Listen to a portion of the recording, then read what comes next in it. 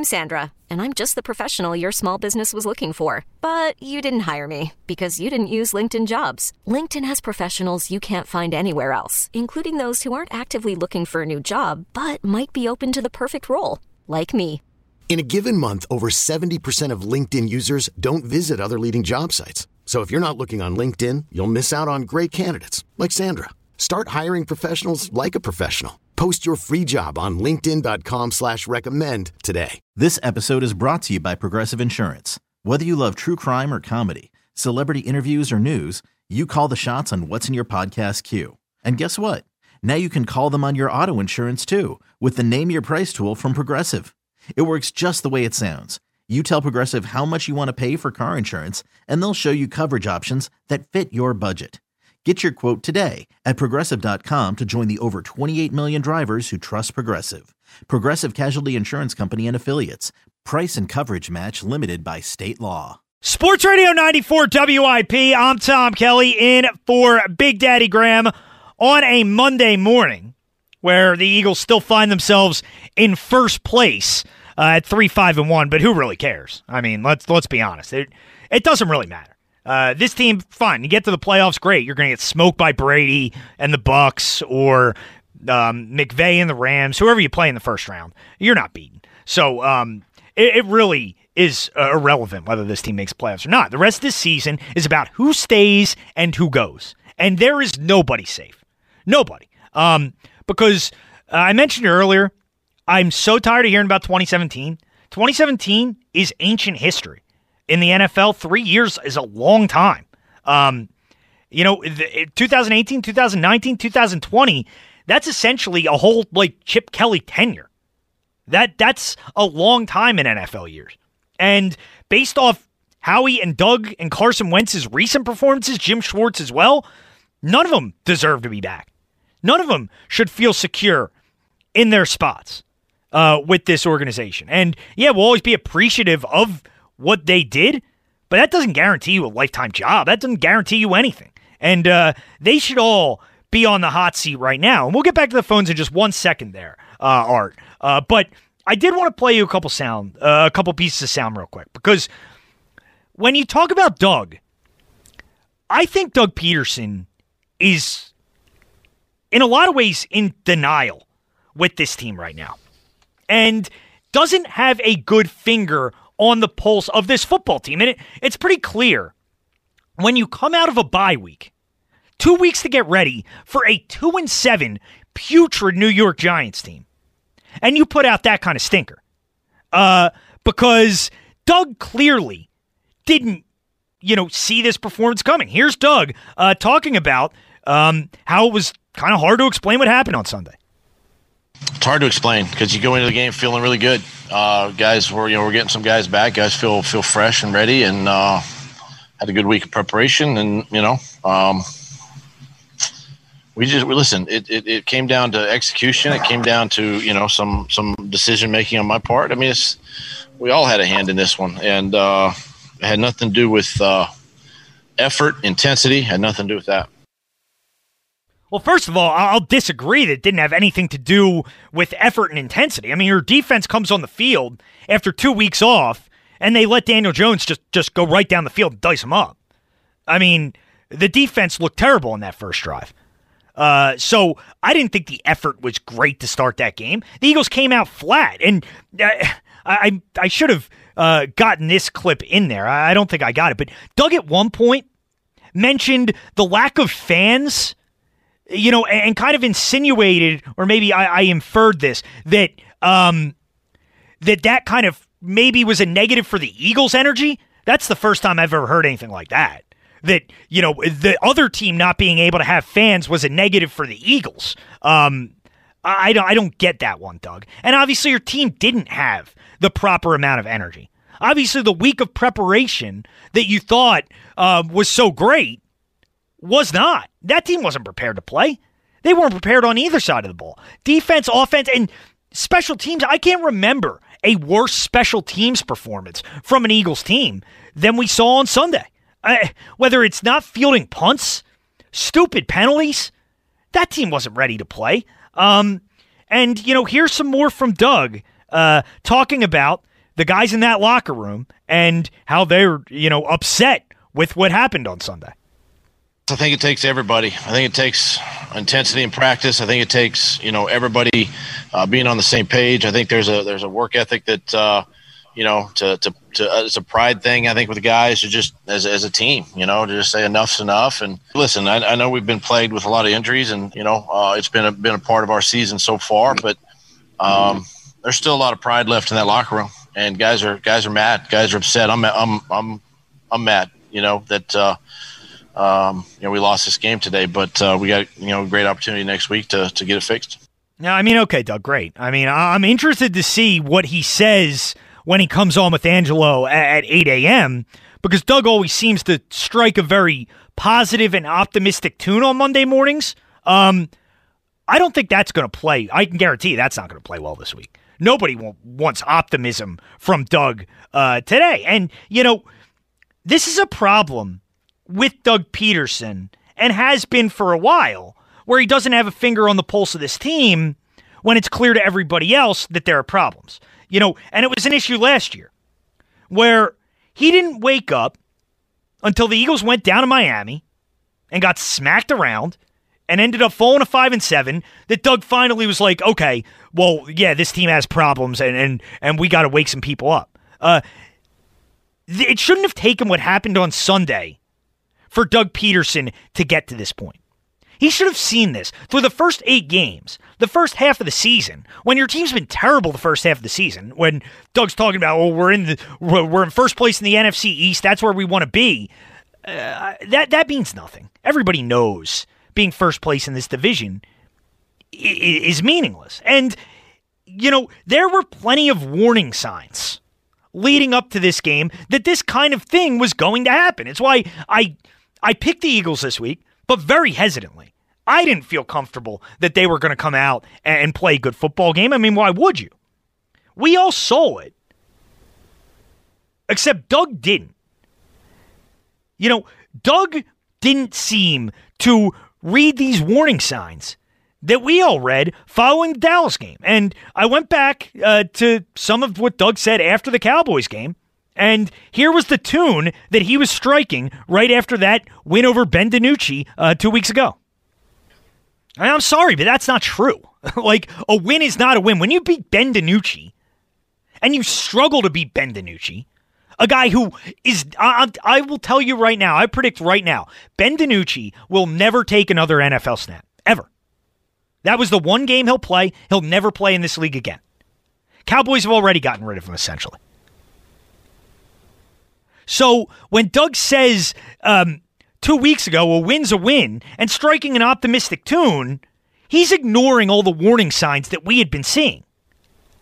He's ignoring it's right in front of his face that wasn't a good performance 2 weeks ago against Dallas. That's not anything you should be proud of.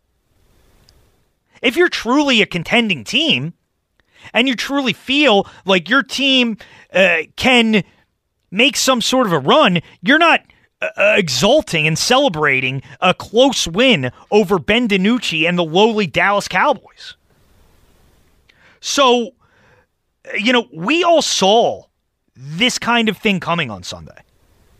But Doug was so blindsided by it. Doug was so shocked that his team would come out and play poorly when they played poorly the first 8 games of the season. He doesn't have his finger on the pulse of this team. And that's a major problem. And it's a real indictment of him as a head coach, because as a head coach in this league, that's your top priority. Beyond play calling, any of that other stuff, you need to have your team ready to go from a game plan standpoint and from an emotional standpoint. And the Eagles weren't ready in any regard on Sunday. Let's go to Art in the Northeast. What's up, Art? Hey, Tom. Listen, if I didn't know any better, if I closed my eyes and didn't hear that voice, I would think I was listening to Gabe Kapler. With Doug, yeah. You know what, yeah. Art? There is some Gabe in that, especially the win is a win after the Cowboys game. Win is a win, yeah. and everybody's fired up and mad, and believe me, I've heard that before. And yeah, that's Art. the mark of a loser. That's a good point.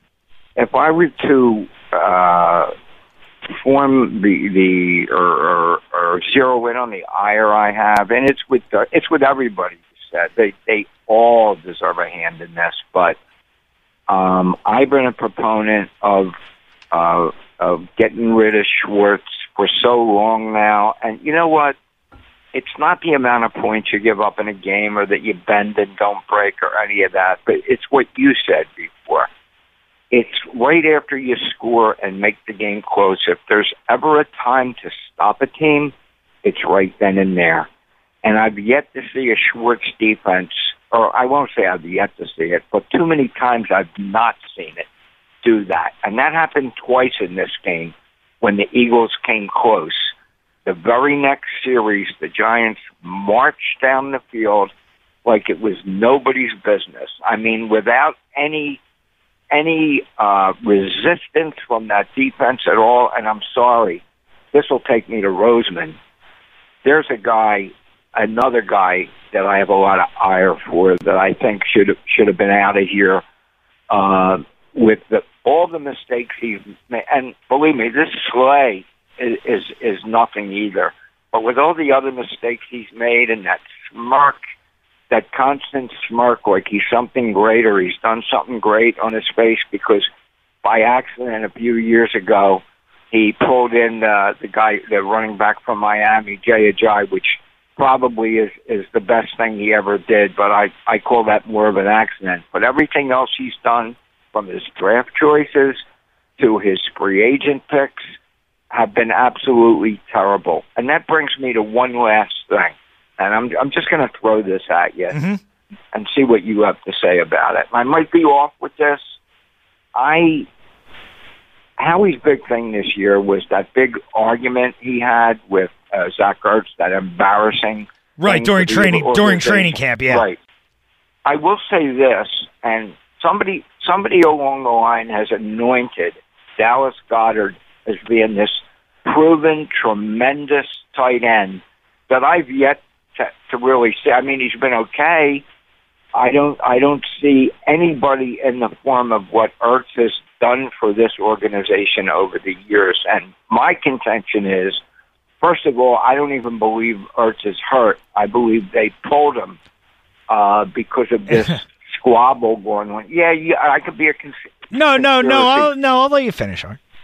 I can be a conspiracy theorist with this. Yes, Ertz has played bad this year. I truly believe he's played bad, and it's strictly because of the situation.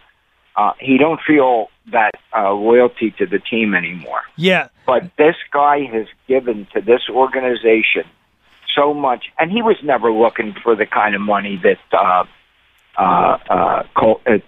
Kelsey and the guy from Frisco, escapes my name. George Kittle. George Kittle. He wasn't looking for that type of money. He was just looking for some kind of hey, you've been great, you are great. I don't think his career was ending this year as it has without all that the Roseman seems to ignite it. I can't stand Roseman, and I can't stand Schwartz. As much as Wentz, and you're right about Peterson and Wentz, I agree with. But these guys are killing me. I'm sorry. I got you, Art. I appreciate the call. I will say I don't think this Zach Ertz thing is a conspiracy theory. I think Zach Ertz is legitimately hurt. And I'll say this. I mean, no, Dallas Goedert is not Zach Ertz. Zach Ertz is like one of the best tight ends we've seen. I mean, Zach Ertz is probably the best tight end in Eagles history when you look at the numbers. I mean, if Zach Ertz put up another 2 years of the statistics that he's put up throughout the course of his career, he's got a case to be in the Hall of Fame. So Zach Ertz is a tremendous player. I will say this, though. I mean, you're talking about Zach Ertz entering the back half of his career. That's one area where I will defend Howie Roseman. I don't think the Eagles should have given Zach Ertz an extension. And no, Dallas Goedert hasn't proven yet that he can be Zach Ertz or anywhere close to that. He's also in his third year. But, yeah, in that regard, I won't crush the Eagles for not extending Ertz. I think that's actually one of the moves that they have done right by, and I wouldn't be extending Zach Ertz at this point in his career either. Let's go to Jeff at the airport. What's up, Jeff? Tom. What's up, Jeff? Listen, it's so much to cover. Now, I just talked to Moshe, and one question we need to ask Doug at the podium. We know how he was when he was a quarterback. Can Doug read a defense? Because he seems like he's designing his offense without knowing how to read man or zone. Should we ask Doug that at the podium? Well, I mean, if you ask Doug if he knows how to read a defense, I guarantee you he's going to be offended and he's going to say yes, Jeff. Okay, let's go ahead and disguise it. Which defenses are giving Carson the most problems? Okay, now we get maybe an intelligent response. Well, I mean, and not offend them. Every defense is giving Carson problems this year. So, every defense has. I don't know if you keep up with Marcus Hayes, but he wrote an article on Doug being obtuse. And I commented on if Doug is obtuse, Carson and Doug are tied at the hip, and Carson is obtuse, and that neither one of them are learning from their past mistakes, and they're not getting any better. Now, we want to burn these guys, and please hear me out. I'm not ready to give up on them yet because mathematically they're not out of it. Until they're mathematically out of it, we have to stick with them because did you realize how overwhelmed Jason Kelce was? Certain defensive lines, he cannot hold his ground, and he's trying to hike the ball faster. Now, Jason Kelce had a bad game. Jason Kelce had a bad game with the snaps on Sunday. And that's part of this problem. When we evaluate these guys, we have to evaluate the whole team. Is it Doug? Yes. Is it Carson? Yes. Did Kelce have a worse than bad day? Absolutely. He was trying to get the jump on these younger guys, so he's snapping the ball quicker. And just like Jason Peters, he takes a step back quicker to maintain his ground with some of these younger guys, and that seems to be part of the problem. And again, going back to whether Doug can read a defense or not, he ran to one good play, the 3 wide receiver slant, where you didn't know who was going to get it. They threw it in 1.5 seconds, I believe, to Rager. Rager, yeah, it was a third down. You never saw that again. On the third and shorts, we 3rd and 4. We want to go 3rd and 15. It's mind-boggling. The whole system. Carson gives us 17 points, and we want to unload on him. But 17 points can win you a game. Jeff, and I appreciate it, Jeff. I appreciate the call. This is what I mean when I talk about the bar for Carson Wentz. I mean, really, this is you score 17 points, and that's good enough. 17 points is not winning you many games in this league. It's not. Okay? If you watch enough NFL, you'll know you need to typically score at least 24 points to win most games in the NFL. But, why? How is the bar for Carson Wentz gotten so low? And I'm not excusing Doug. I'm not excusing everybody who's awful on Sunday. But just because Carson Wentz may not have been the primary reason the Eagles lost, that doesn't mean he had a good day. That doesn't mean the way he played is acceptable. He got outplayed by Daniel Jones, okay? He did. He got outplayed by Daniel Jones. He's been outplayed by pretty much every quarterback he's played against this year. Except Ben DiNucci. Well, actually, I mean, you could make the argument that him and DiNucci was pretty much a wash in that game. They're both terrible. He outplayed Nick Mullins in the game against San Francisco, and that's about it. That's probably the only game this season where Carson Wentz has been the better quarterback. This is the bar at this point, is as long as he doesn't commit turnovers, as long as he's not the primary reason they lost, that's good enough for a franchise quarterback. How about he's the reason they win? How about he makes plays when your team needs a play? Carson Wentz doesn't make plays to win you games. He doesn't. There's more. I feel it's way more likely throughout the course of a game Carson Wentz will make a play that will cost you a football game than he'll make a play to win you a football game. And that's the facts of the matter. And you can look at all these plays during the game. I mean, again, more high throws. Is it all his fault? No, you got to say that because if you are the least bit critical, the Carson people freak out. You can't come after. He wasn't the main reason they lost. There were other things that went wrong. Yeah, I know. But the bar for Carson Wentz needs to be higher. And he needs to clear that bar. And if you're okay with him being outplayed by Daniel Jones, significantly outplayed by Daniel Jones, then we view the franchise quarterback and what you expect from that guy a lot differently. 215-592-9494, 215-592-9494. Chris, you'll be first right after the break. And then I want to get to some sound from Wentz after the game and to some more sound from Doug Peterson. Also, a nugget from NFL Network's Mike Silver, who gave his take on the Carson Wentz situation and some of the things within the NovaCare complex, some of the concerns that they have about Carson. So we'll get to that when we return. I'm Tom Kelly, in for Big Daddy Graham, Sports Radio 94 WIP. Sports Radio 94 WIP, I'm Tom Kelly, in for Big Daddy Graham. If you want to get in, 215-592-9494. So last caller had said, the Eagles, 17 points. Jeff said 17 points should be enough to win you a game. Moshe, you did some research during the break here. What was the stat you came up with in regards to whether 17 points should be good enough to win you a football game in the NFL? Yeah, so taking that and the scores, the amount of points that every other team has put up so far this week, the Eagles would have gone 6-16-2 against all those other teams. That includes the Seahawks stunningly only putting up 16 points, which they're going to put up more than against the Eagles than that. And a surprising 10-7 game in between Cleveland and Houston. So, 6-16-2, 17 points doesn't win you anything in today's NFL. No. And, 17 points isn't winning you many games in the NFL. It's clearly not. And Eagles' offense needs to be a lot better than they were on Sunday. Let's go to Chris. What's going on, Chris? Hey, what's going on, man? I appreciate you taking my call. Thanks a lot. Yep. So, I kind of just want to get into the Doug Peterson play calling, but before I do that, I'm just hearing a lot of this Carson Wentz talk. And listen, at the beginning of the year, I came into this season just really high on Carson Wentz, thinking he's going to have this great season, maybe not even great, just good enough. And I was such a huge Wentz fan, Wentz wagon guy, and I'm just totally let down. And I don't want to say that I'm totally off the wagon, but it's unacceptable. I hear people saying that Carson Wentz didn't have a terrible game today, but that's just part of it. You're not playing well enough to win. Right. 17 points is not enough to win in the National Football League in 2020. Right. It's just not. Yeah, Chris, and that's been my whole thing is this is really the expectation now is it's acceptable if he just doesn't play awful? Like that's what we're willing to accept at this point? Absolutely, exactly. See that, like what I said. I came into the season just super high on Carson Wentz, and I can't. It's impossible to be high on him at this point.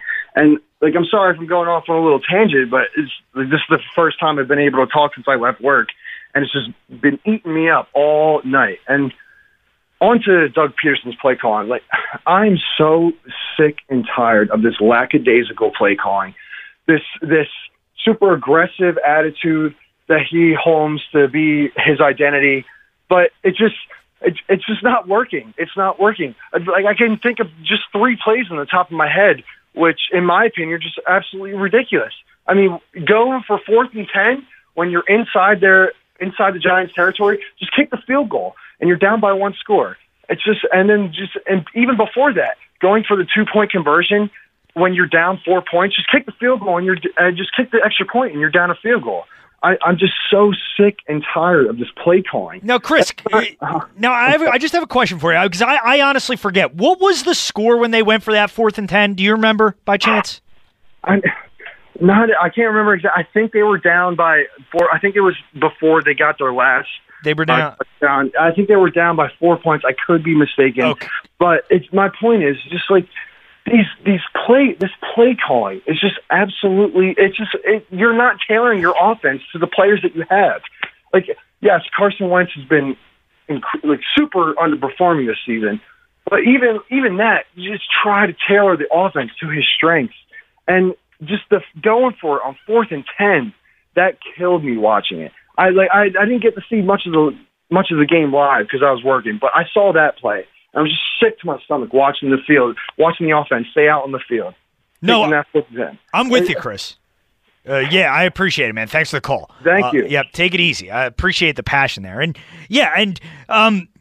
Doug talked about that. Now, I got it up in front of me now. That 4th and 10 was with, I don't know the exact time. It was about, I think, midway. It's about 5 minutes remaining in the game. When the Eagles are down 24-17, they go for a 4th and 10 at the Giants' 36-yard line. Now, it would have been a 53, 54-yard kick, which, I mean, I guess you don't necessarily trust Jake Elliott this year, but he made a kick earlier in the game, and Doug had, he's tried longer kicks with Jake Elliott this year. So, the interesting part of that, though, is 24-17, a lot of the reason you're not kicking a field goal there is because you're still down 4 points. So interesting, because if you had kicked the extra point when you went for 2, that field goal would have made it a 3-point game, and you would have been much more incentivized to kick the field goal there. So going for the 4th and 10 in that spot, I don't necessarily disagree with, because you still need a touchdown regardless, but it goes back to you should have just kicked the extra point the first time to make it a 21-18 game, which I still don't get. But I have a cut of Doug talking about that 4th and 10 play. And they ask him about the decision to go for it. And then the play call, which was a throw to Jalen Reagor on the outside against James Bradberry, who is the Giants' best corner. And listen to Doug here, because I want to know if people read it the same way. I'm reading it as Doug wasn't too happy with the decision-making of his quarterback here. Here's Doug Peterson on that 4th and 10. A decision not to kick it, obviously, a little bit too far. Lengthy kick into the wind. It would have been a long one there. But on the play, I mean, it's obviously part of the progression. Thought we had an opportunity there, to make a play. I just got to look at the tape and see, because it is part of the progression, but it's also based on the decision of the quarterback to go there too. So I just got to look at the film and take a look. Well, I'm interested, and I wonder if Doug will be asked about that comment today when he comes on, because the way I read that is he didn't think the play, and I guess Doug is a little defensive about his play calls, but Moshe, did you read that one the same way? That he seemed a little annoyed about Carson Wentz's decision-making on that play to go to Reagor against Bradberry? It sounded to me like Doug thought there was a better option and another place the football should have gone. Yeah, for the first time that I can remember in Doug's tenure, it felt like he was throwing his quarterback under the bus. Yeah. As soon as I heard it, that was my reaction. Yeah. That was what I thought as well. So it'll be interesting to see Doug address that. But, they asked him about the play call, and he didn't say it was a bad play call. And you assume he probably wouldn't necessarily do that. He always says he's got to check the tape. But he didn't need to check the tape to say that, the quarterback made a decision that maybe he shouldn't have made. Like, it sounded to me, at least, that Doug thought there were better options on that play and other places Carson Wentz could have gone with the ball. 215-592-9494, 215-592-9494. If you want to get in, we have our Week 10 recap coming up at the top of the hour, where we'll go around the league, check in on some of the other games. Obviously talking a lot of Eagles-Giants tonight.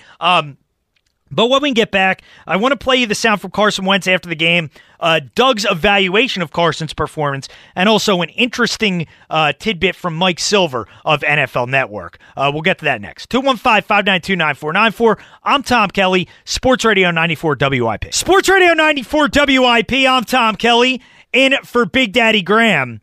I still can't get over Doug going for 2, down 4. It doesn't make any sense.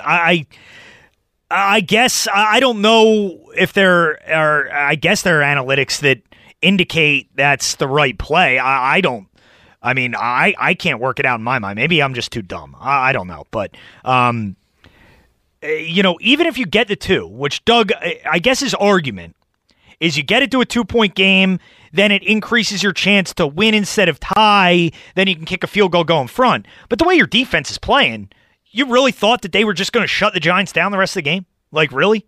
The last time he scored a touchdown, the defense let New York go down the field in 3 minutes and push that lead back to 10. So I didn't get that.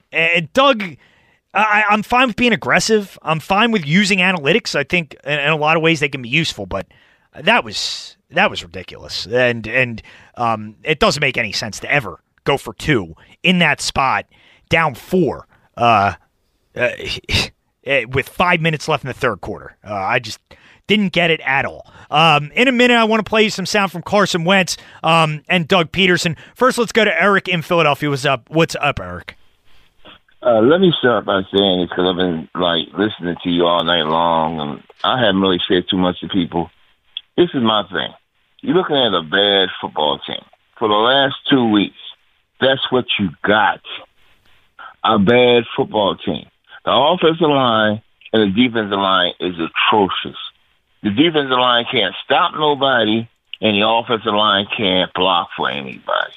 That's what you have. And when you look at this team, I don't care who you got back. You had Tom Brady back there. It wouldn't have mattered. If you can't block nobody, it don't matter. The defensive line of the Giants was getting in the backfield every time when Carson Wentz was hiking the ball.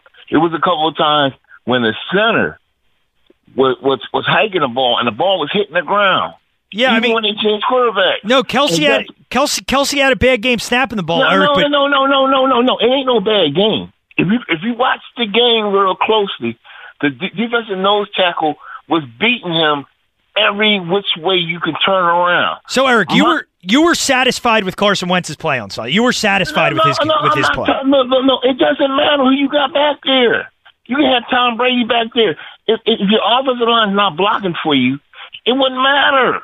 It don't matter. Yeah, they had my point. They had breakdowns in the offensive line. The offensive line did not have a good game protecting Carson Wentz. But Eric, did Carson Wentz miss a number of passes he should have hit?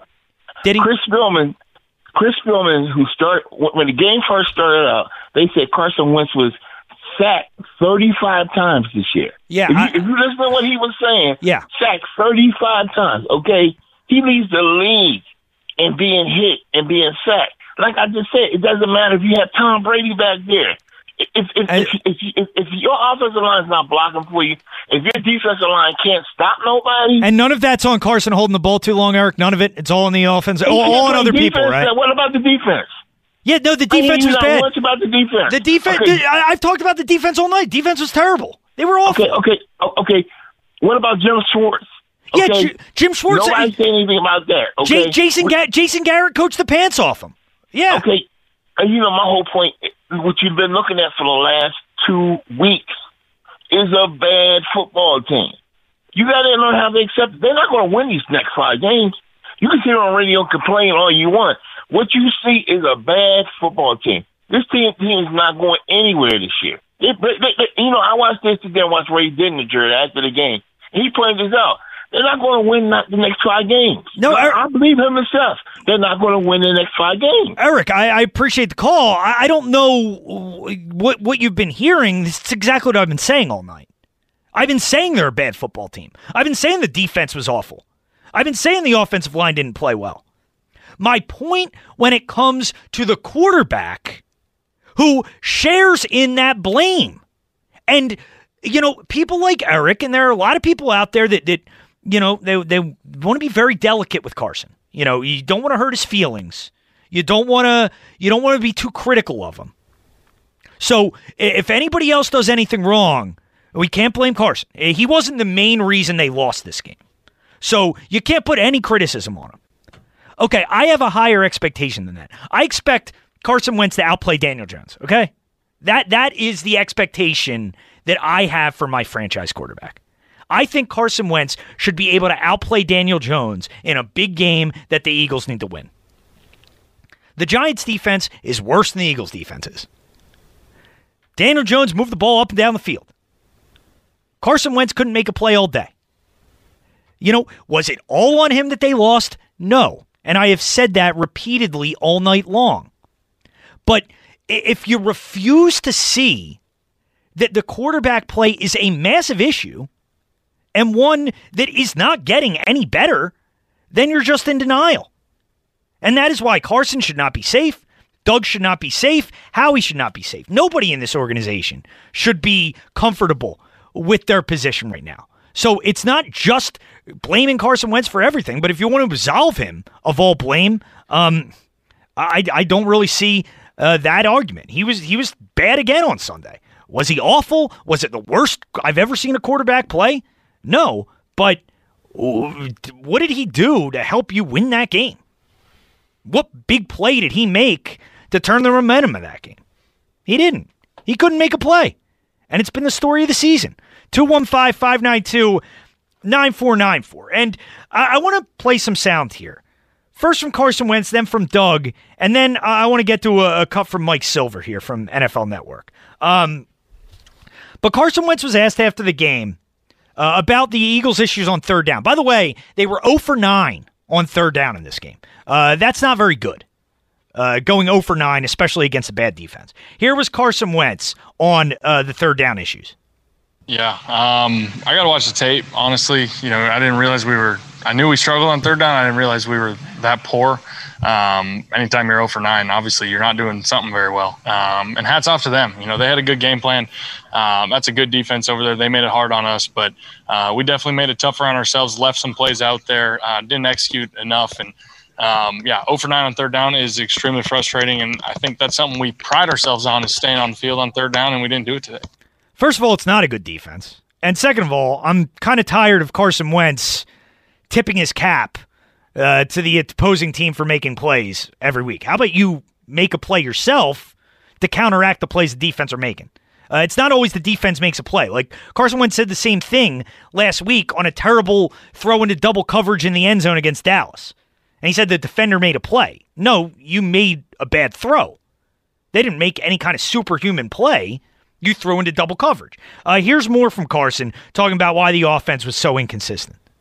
Yeah, it's hard to put your finger on one thing as to why we were kind of inconsistent offensively. I think, we did some decent things at times throughout the game, and we struggled. I mean, for one, we didn't stay on the field. We just talked about 0 for 9 on third down makes it tough.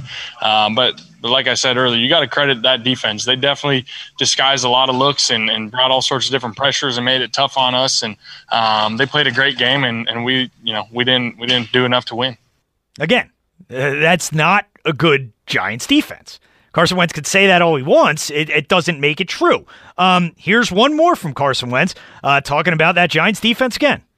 Obviously, we are surprised. We don't go into a game thinking we're going to struggle like that and go 0 for 9 on third downs and only put up a couple points. But I got to give a lot of credit to that defense. I thought we had a good game plan ready to go, but I've been saying it all week. That's a good defense, and we had to come out and really execute at a high level. And I think we did that at times, but we didn't do it well enough. We didn't sustain enough drives, and we left some plays out there. But they made a lot more plays than us, and we didn't deserve to win. I mean, he's like a robot with these comments every week.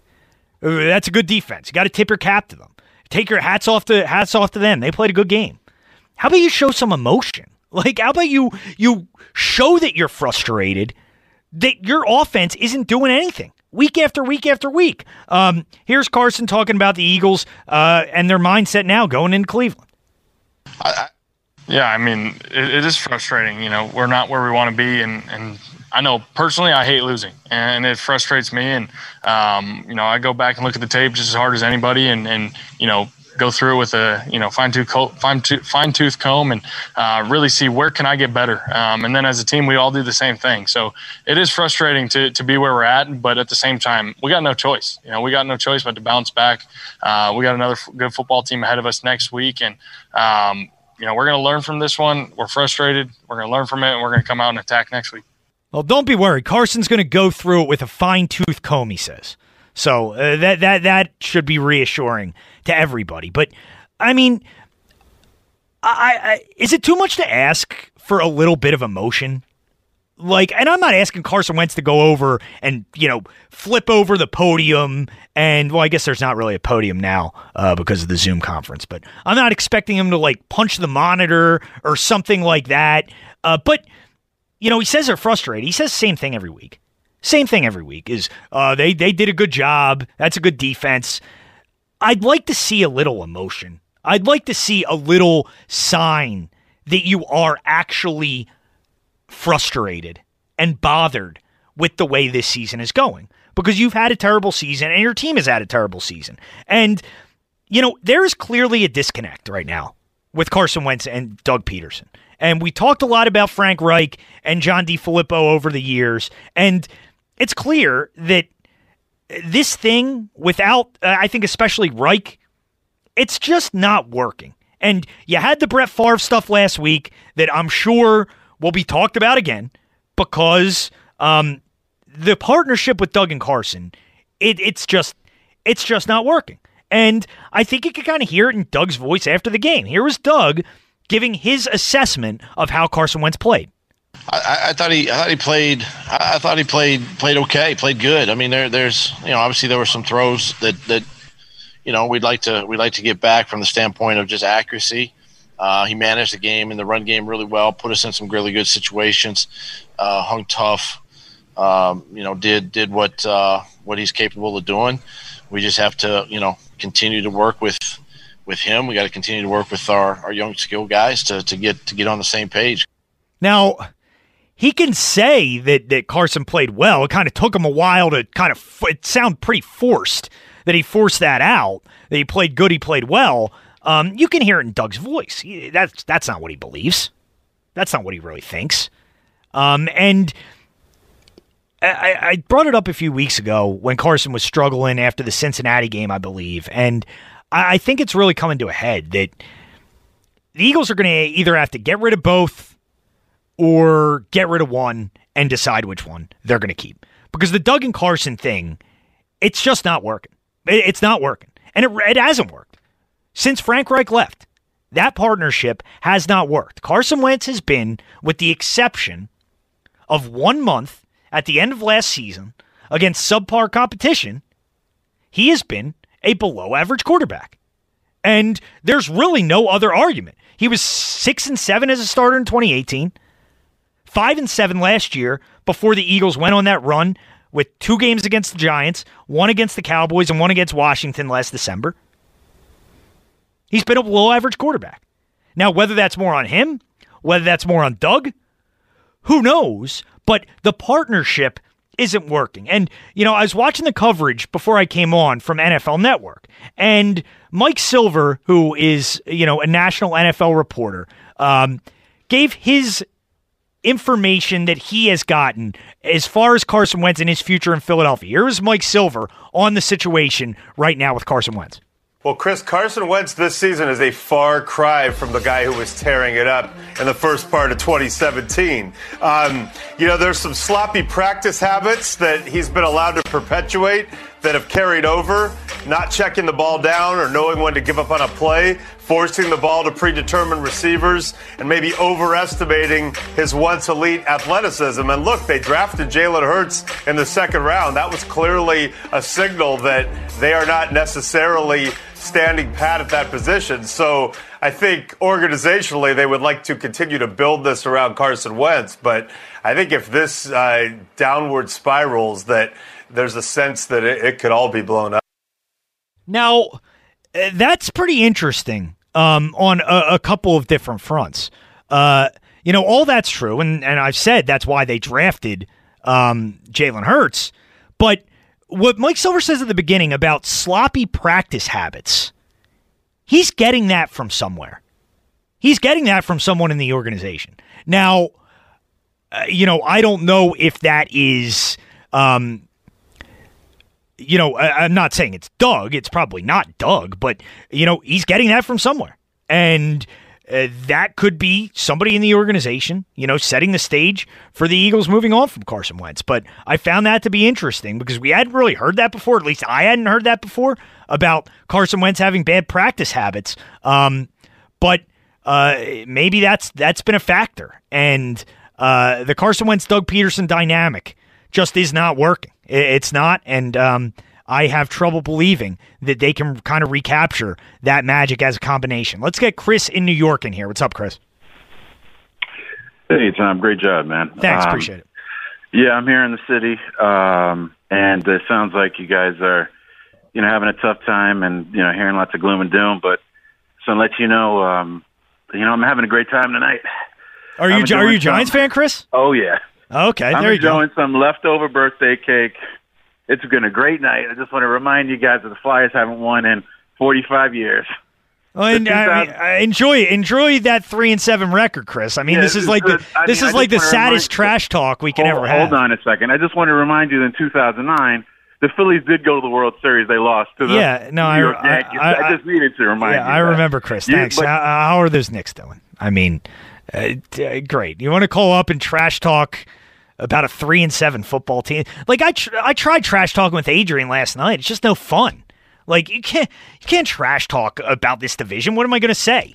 And Giants fans don't have any high ground either. It's terrible. And honestly, who cares who wins the division at this point? You're going to get in. You're going to get throttled by Brady and the Bucs in the first round, and that's going to be it. So, great. The Giants are in the mix. It's going to be probably either the Giants or the Eagles, and whoever wins, congratulations. You're going to go into the playoffs. You're going to get beat by 2 touchdowns. 215-592-9494 if you want to get in. I see Mad Mike there. We'll talk to Mike when we get back, and Moshe and I will do our NFL Week 10 recap. That's coming up next. I'm Tom Kelly, Sports Radio 94 WIP. Sports Radio 94 WIP. I'm Tom Kelly with you for one more segment here. Next segment, we'll do the overlap show, talk to Al, get his thoughts on the game. If you want to get in time for another quick call or two, 215-592-9494. Got our Week 10 recap coming up in moments here. First, let's talk to Mad Mike in King of Prussia. What's up, Mike? Hey, how you doing? What's up, man? So I'm an Eagles fan. Before I get started, because it's going to sound like I'm not, but I'm an Eagles fan. I'm a diehard Eagles fan. But I'm glad they lost this game. I'm really glad they lost this game because I'm tired of this idea that, like, we're about to turn some corner and we're going to go on some run and we're really going to do something if we get in the playoffs. I'm so sick of hearing that. This team is fundamentally flawed. We have problems all throughout the organization. Our GM stinks. Our coach is a vanilla play caller, and our, LTBB Bronco nonsense, like, quarterback who's been in the league for 5 years is below 60% passing, and he's shown no growth. Mikey, you can't wait to talk to Ike later today, Kevin. Oh, I'm gonna share Ike a new one. Like, I'm so tired of it. It's just, I want this team gutted. I want this team to, like, look itself in the mirror. I want the people to understand that they've put a subpar product out there.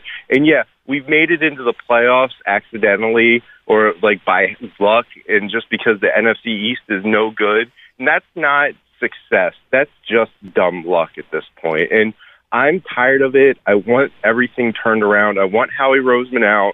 I want, a quarterback that's willing to work on his game and, like, actually improve, because you can't tell me that he wasn't relying on his physical skills and thinks he knows everything at this point and just doesn't listen to anybody. I'm just tired of it. Yeah, Mike, it's frustrating. And you're right. Top down, whether it's Howie, Doug, Carson Wentz, it's been a complete failure this year, and it's all been exposed. And you look at the last couple of years, like you said, last year they snuck in because the division was so bad. The year before, they snuck in because Minnesota imploded at the end of the year. Yeah. But, they haven't really made the postseason because they've been a good team either the last 2 seasons. Yeah, and let me tell you this. I think the team is willing to get rid of Carson and stick with Doug because – And this is my opinion. Doug was brought in because Doug is I'm just happy to have a job kind of coach, and I'm not going to rock the boat. And he's the complete opposite of Chip Kelly. And all Lurie cares about is having the team and being the one in control, and that's all he cares about. Yeah, I hear you, Mike. I appreciate it, man. Thanks. Thanks for the call. And the Doug thing's interesting. We'll dive into that more tomorrow because I talk about the disconnect between Doug and Carson. I also think there's possibly a disconnect between Doug and the front office. And because the Mike Groh thing still sticks in my head, what happened last year after that Seattle game, where Doug was so definitive that Mike Groh was going to be back. And I don't know what happened, whether that came from the front office, whether that came from Carson Wentz. And, maybe Carson Wentz wanted Mike Groh gone. But somebody overrode Doug on that decision. And, I'm not shedding tears for Mike Groh, but I'll say this. Mike Groh is a offensive coordinator, passing game coordinator, whatever you want to call it, better than Press Taylor.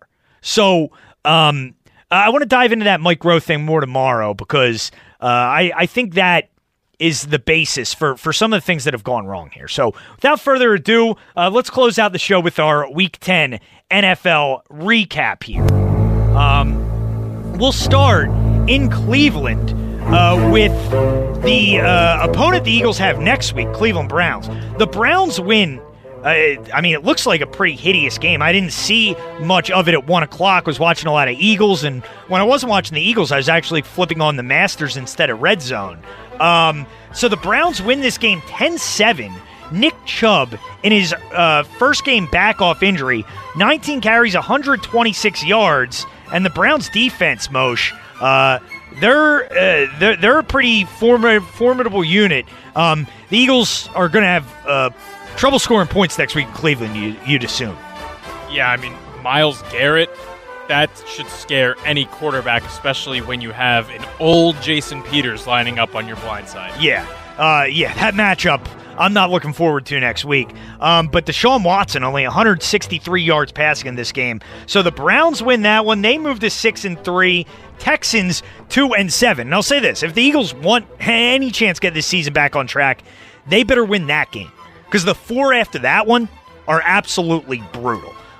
Next, we'll go to Detroit, where the Lions hang on to beat Washington 30-27. I was really confused because I think the Lions were up 24-3. I thought the game was over. Then next thing I know, it's 27-all, and Prater is kicking like a 55-yard field goal to win it. It does go through. Lions win. They are now 4-6. Washington falls to 2-7. Motion this game, Alex Smith, 55 passing attempts. That's a pretty insane number for Alex Smith. Yeah, especially in his first start since, is it 2018? At some point in 2018 when he had that gruesome injury. Right. But what a comeback story that he's even playing in the NFL today. It is. I don't understand why they wouldn't just play Haskins and see what they have. I know Rivera didn't draft him, but I don't see much upside to playing Alex Smith. I guess they're hoping to win the division. Hey, maybe they could. Who knows? I hadn't even thought about it because Haskins is so bad, but you make a fair point. Is it they're trying to win the division, or is he just that bad? I think they suspended him for something earlier this year. I think he broke COVID protocols. I think they just don't like him, but I think it's probably best for them to play him. However, we go to Green Bay next. Packers hang on to beat the Jags 24-20 late. I had a weird feeling about this game. It was a big 13.5-point line. I was too scared to go near it. Packers do hang on, though. They're now 7-2. Jags fall to 1-8 on the year. Is James Robinson the offensive rookie of the year? There's some great wide receivers that are rookies out there, but, this kid is incredible, undrafted, and he's really good. Yeah, he's having a good year, and the Packers kind of sleptwalked through this one, but able to get the win. Next up, we go to Carolina. Bucs bounce back after their bad loss to New Orleans the week before. They beat up on the Panthers 46-23. They're now 7-3. Panthers now 3-7. They're better than that record shows. And Teddy Bridgewater got hurt late in the game, so we might be seeing Temple's own Philip Walker. Right. He was PJ when he was at for his first couple years at Temple, though. Now, I didn't see more on that, Moshe. Is that looking like it's a serious injury for Bridgewater? You'd hope not. The last that I saw was that they were waiting on MRI results, so that's all I know. Okay. After he came back from that gruesome injury, you'd hope that he's all right. Yeah, it was the other knee that he hurt.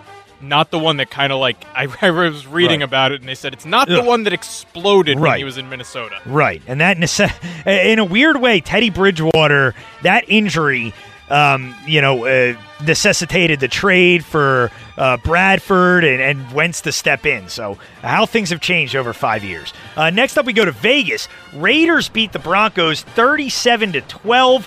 Raiders now 5-3. Broncos 3-6. Or 6-3. Raiders 6-3. John Gruden's got that team playing some pretty good football this year. Yeah, when they're not, breaking COVID protocols right. and losing draft picks for it. But that offense is so weird because, Nelson Aguilar is playing well for them. Henry Ruggs isn't doing much. But I heard Aguilar got Josh Jacobs and Darren Waller. I heard Aguilar had a bad drop in this game, though. People were sounds making about right. Yeah, he's having only in his 6 years in the pros. This is the second season he's ever played even half decent. Right. Next up, we go to Miami. Dolphins beat the Chargers 29-21 in the Tua versus Herbert Bowl. Dolphins now 6-3. Chargers 2-7. Tua, plays well enough to win. This Dolphins team, they're going to the playoffs. Dolphins are going to the playoffs. And I wouldn't want to face them with that defense. And Brian Flores is coach of the year, in my opinion. And even if if the Steelers go 16-0, you got to give it to Mike Tomlin. But assuming that they lose a couple, it's Brian Flores. Yeah, and they might win the division at this point. Next up, we go to Arizona. I mentioned this earlier.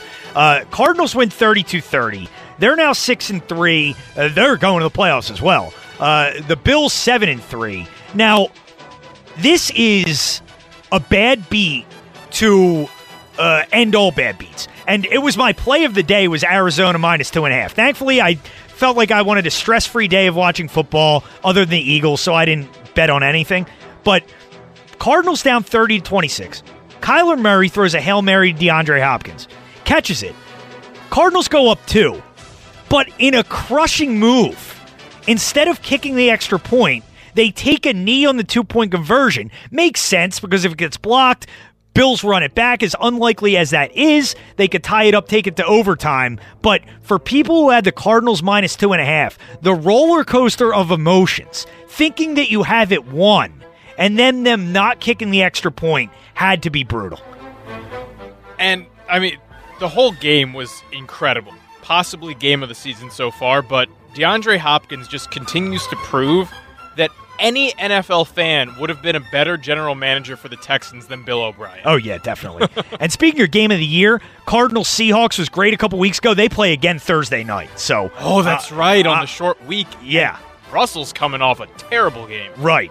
And we'll go to that one next. Seahawks go to L.A. This is another game I liked, which was the Rams giving up 2.5 at home. McVay coming off a bye, going up against Seattle. And the Rams win this one 23-16. They are now 6-3, as are the Seattle Seahawks. So that division really crowded at the top. 3 teams at 6-3 with Arizona, the Rams, and the Seahawks. A big win for the Rams in that one. They needed that.